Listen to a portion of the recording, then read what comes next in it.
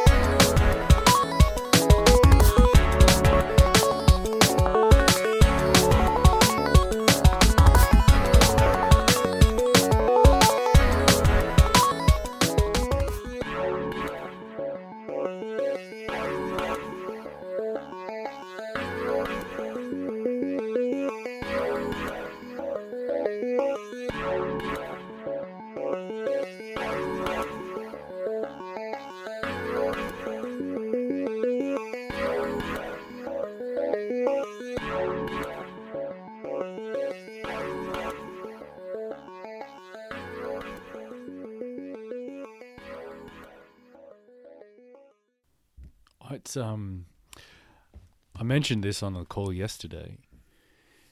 Whenever we do one of these, it gets out of date within 24, 48 hours. Oh, yeah. It's amazing. Oh, shit. And that's interesting. Are we at a point where we know anything really?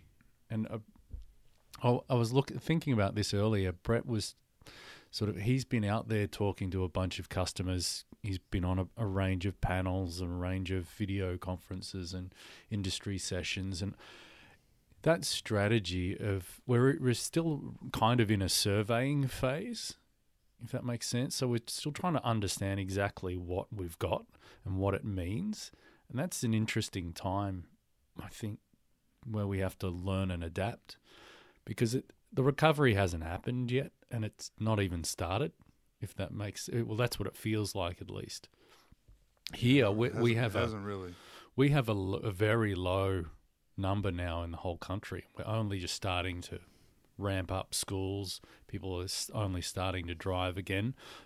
I still think there's, we can sort of look at, do this, do that, think about this, think about that. But it's still in the phase of coming up with things that you can do. We're testing them.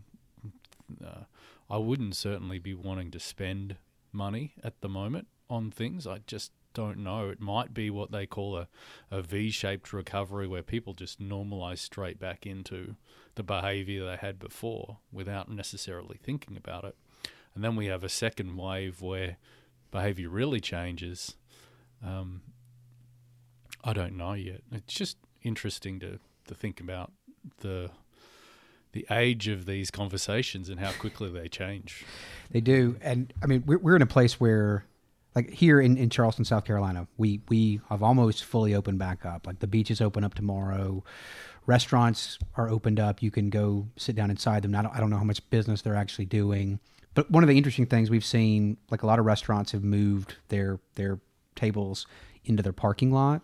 There's been discussions about opening up the streets and having outdoor seating just to kind of facilitate a more open air type experience. But it's not recovery, it's reopen. And in a lot of the conversations I've been having on these industry talks, there's two things that people are trying to figure out. And one is, what does reopening for parking look like? And I think we're getting our arms around that, right? Like from a municipal parking perspective, there are staffing things, getting your offices, getting your equipment, getting your vehicles ready for staffing, clean, staffing plans that don't have people partnered up so we're still socially distanced, those types of things. And I think people are doing that. The recovery part of it, like people just don't know when offices are going to come back. We don't know when on-street demand is going to come back to a level that it's at. And so you said testing. I mean, I think that's where people are. They're just kind of waiting and seeing, and they're incrementally bringing staff back associated with it. They're incrementally raising prices. It's fascinating. I worked on Seattle's performance-based parking program back in 2010 and helped them set that up in kind of the Shupian model. And they had gotten their highest prices up to like $5 or $6 an hour in their downtown, and they're resetting all of their prices to 50 cents an hour everywhere because they turned it off for 2 months while everybody was locked down just to make it a convenience. And so I'm fascinated to see like what is the ramp up period for them where they go from 50 cents back to $1, back to $1.50. And it's just going to be a lot of like data analytics and understanding like when can you message to people we're going back up with our prices again and here's why. It might be a rough road. I mean, like in a lot of places, you take out paid parking, you turn the enforcement off, you do this for 2 months, people get used to it. And trying to bring that back, you might have mutiny of people like, I want to go back to the Wild West, and we just can't do that, right? So, and to the equipment point of it, like there were several people I've talked to that were going to go out for new parking meters this year, and have decided not to, and they're pushing mobile pay as a contactless payment. And they're not even sure, like, will we buy more parking meters or will we just repurpose the old ones and try to push for more mobile pay? So that's going to be interesting from a technology perspective, what people do on street. I mean, off street, I think it's different. You still have to have it, but it will be, the next few months are going to be interesting. Yeah, I do think I've noticed a lot of demand now for automation where facilities that were traditionally not automated, that it's almost this the gas station attendant kind of method, like thought, right? It's like people still had the idea that customer service meant having people in the facility, in the garage, and even those holdouts are kind of starting to move away. They don't want to have to counter people when they're in the garage. As few people as possible, get the people out, let's get the automation in place, connectivity back to command centers, remote intercom connections, all that. It's just the only thing that we've been doing. Finally, the holdouts are converting to automation. It only took an act of God for it to happen. Well, I mean, it's funny you say that because I mean, a lot of the things that we've been talking about, like in the curbside arena, we've been talking about automated enforcement forever. Like we've got to automate enforcement if we're going to monetize short-term transactions, delivery, pickup, drop-off, grocery delivery, whatever. And the political pushback was we can't do that. But now I think we're in a place where you could get that passed.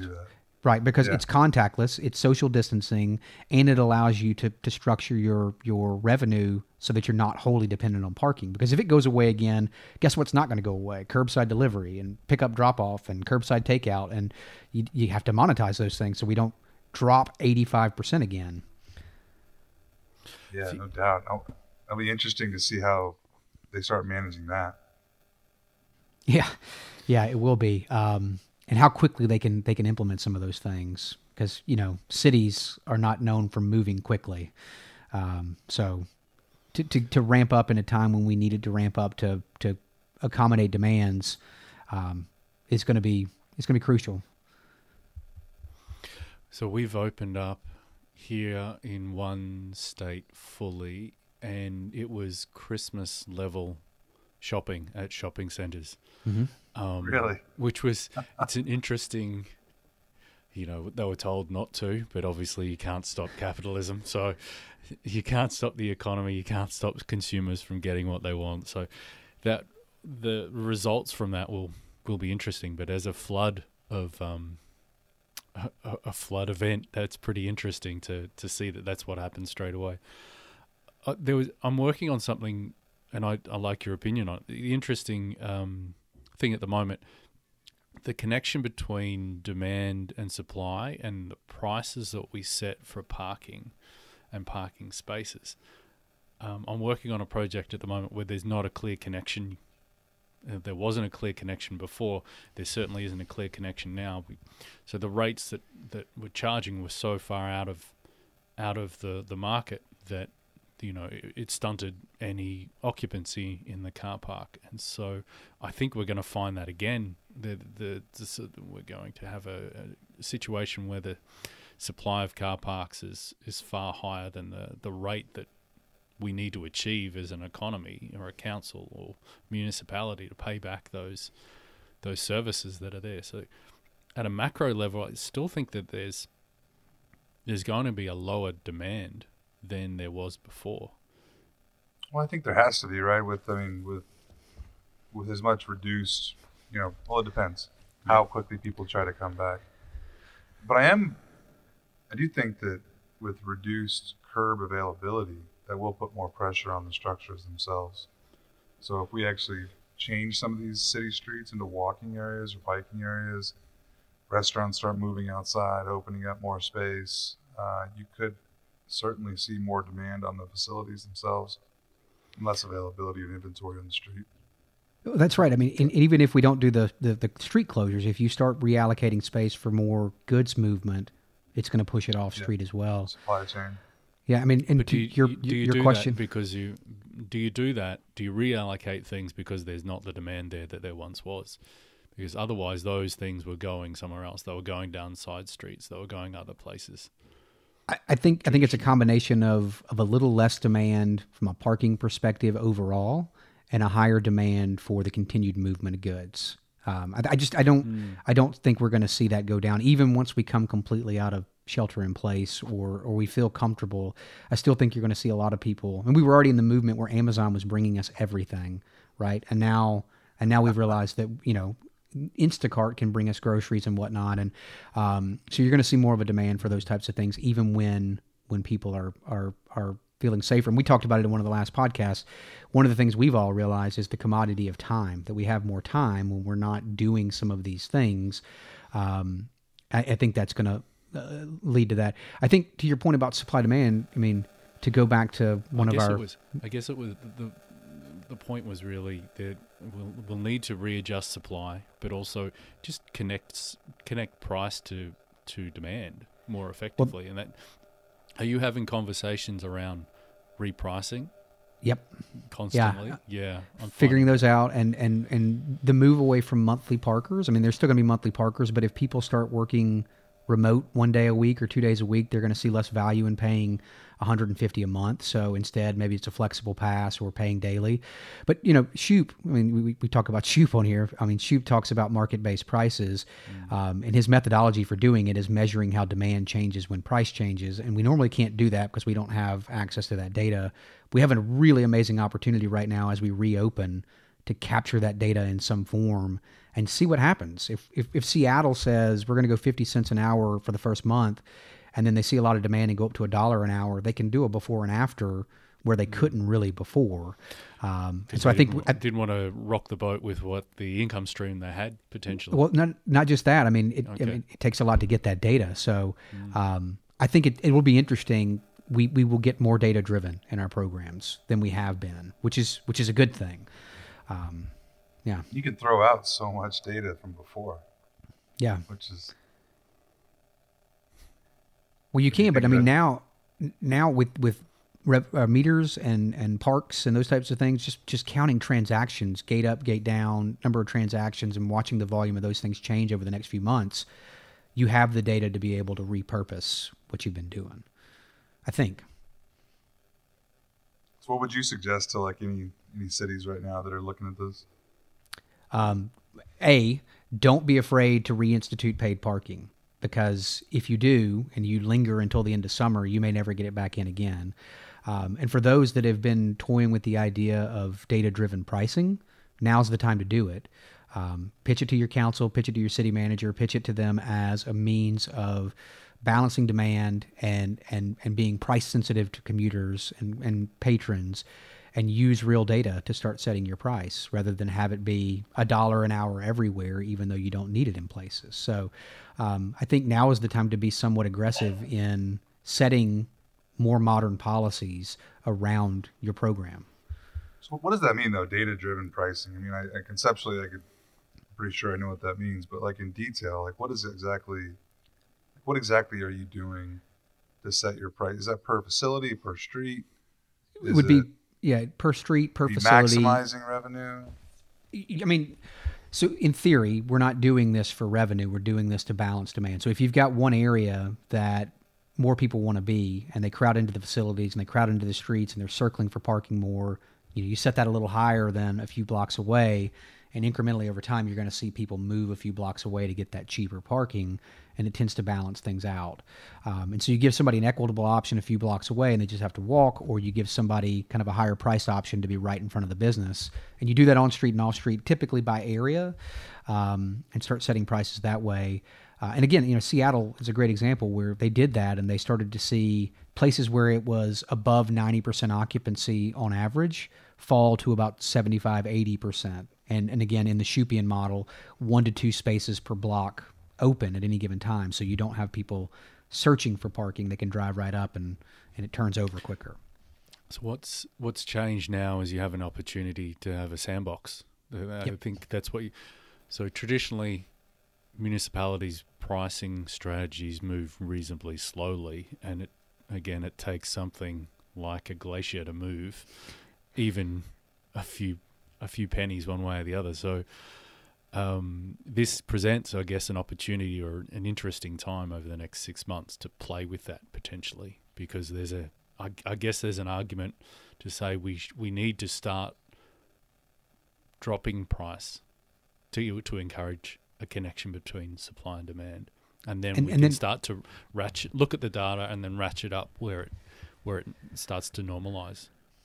Yeah, the key to success with that is that you've got to be really transparent about why you're doing it, and you've got to show people the data in a way that they can understand, to say, look, there's so many people crowding into this area, we're raising prices, and then a month later you show them that normalized and people have moved to other places. Show them it's working, and they tend to not fight back as hard. So how often would you make a change like that? Because I could see you making a change like that, and let's say it's a real severe change where it gets really expensive to park in a certain area, it gets really cheap down the street. You could actually affect real estate prices or rent prices in that area. And then all of a sudden this area becomes more in demand because the parking's cheaper and easier to get.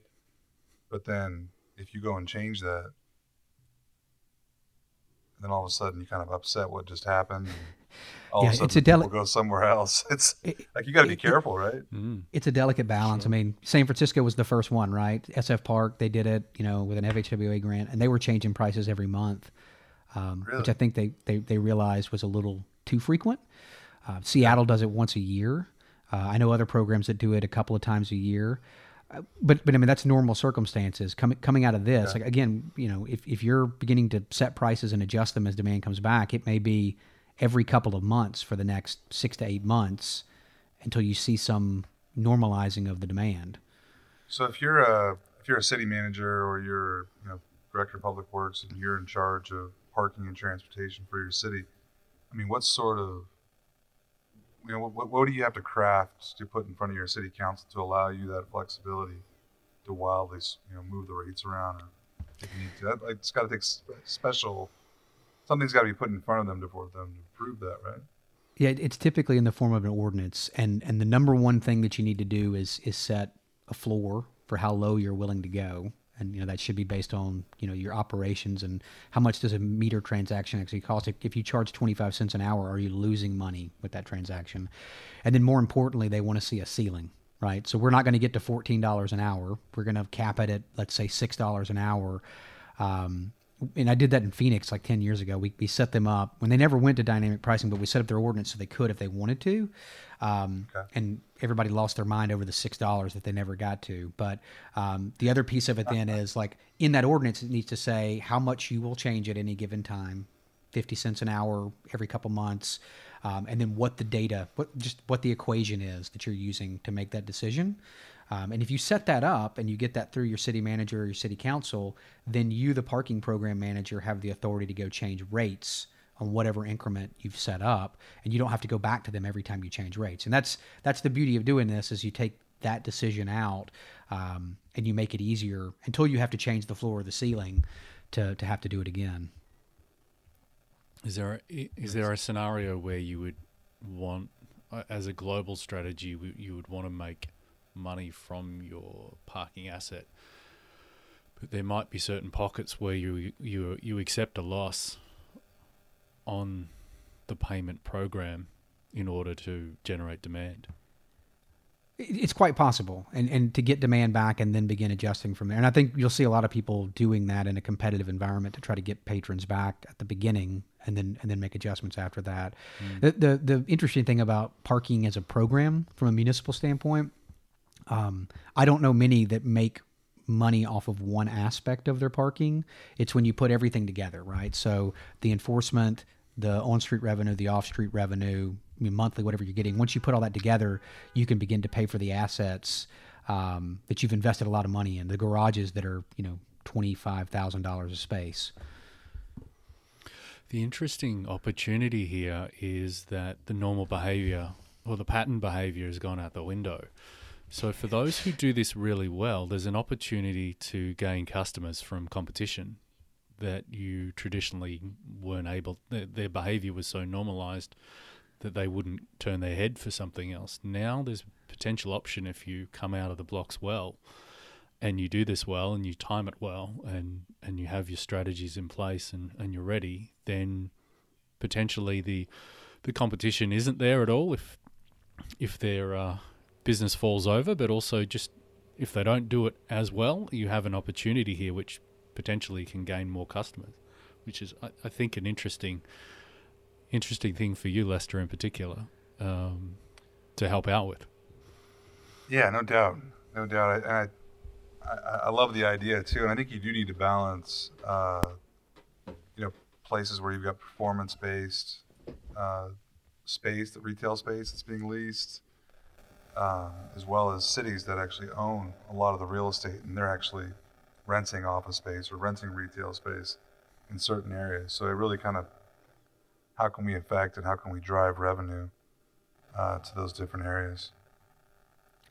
I think a tricky thing is going to be trying to figure out what it is that's going to drive the customer's decision on the back end of this. And we talked about in a previous podcast that like facility cleanliness and things like that and feeling safe and secure, that's marketable over the next few months. But then when that wears off and we feel safe, then what's the next thing that's driving them? And I think as a private or public operator, manager, you've got to be pretty quick to react and nimble over the next few months to continue to kind of bring customers to you.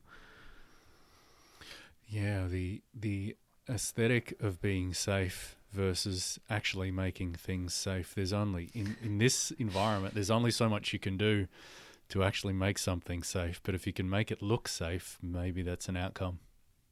Well, look, I'm watching all these people run around with those N95 masks that have like the exhaust port on the front.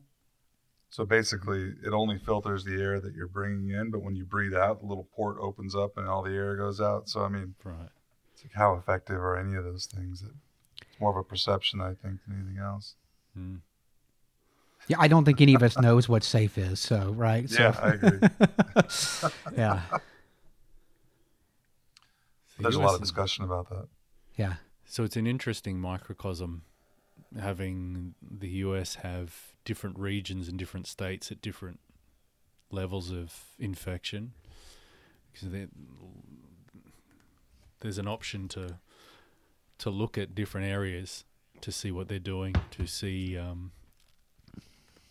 what's making sense, and there'll be a lot of missteps, as many missteps as there will be successes. So back to really that surveying, reading, learning. I think that's the best we can do at the moment. Montana and Alaska are doing it perfect, though, if you look at their numbers. I think they were set up for this, right? Yeah. Everybody lives 30 miles away from the other person, so yeah. No doubt. Yeah.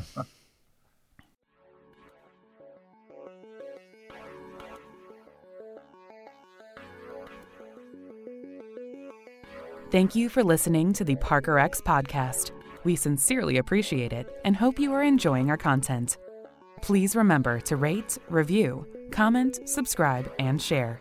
And follow us on LinkedIn, Instagram, Facebook, and Twitter. The following has been a production of Parker X.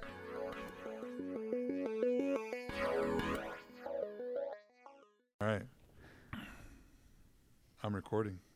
Okay. You're recording. I'm recording. Yeah. This is being recorded. But I'll tell you what I'm the most excited about is I got a haircut yesterday. Legal I or haven't had a illegal? haircut. I don't know. It was in some dude's house in his garage, and I had to go through the back door. So, I Is that how you suspect paid we for were. It was the gray area. Yeah, Right. I'm not going to talk about how I paid for it. But I promise you, it was contactless. Very good. Very good. But yeah, we took the kids in, and we all went and got a haircut. That was very exciting. I haven't been happier about anything in a while. I have not. Funny. I've still got a nice flowing mullet, and I'm refusing to get a haircut now. Like I'm growing it as long as I can grow it. Yeah. I shaved. That's know- about as much as I've got. I wanted to. I thought I was gonna do the shave and the hair. I thought I was gonna do like let the beard grow out and stuff. Turns out I don't grow a beard very well. The goatee is about all that happens, and then the rest is just scraps.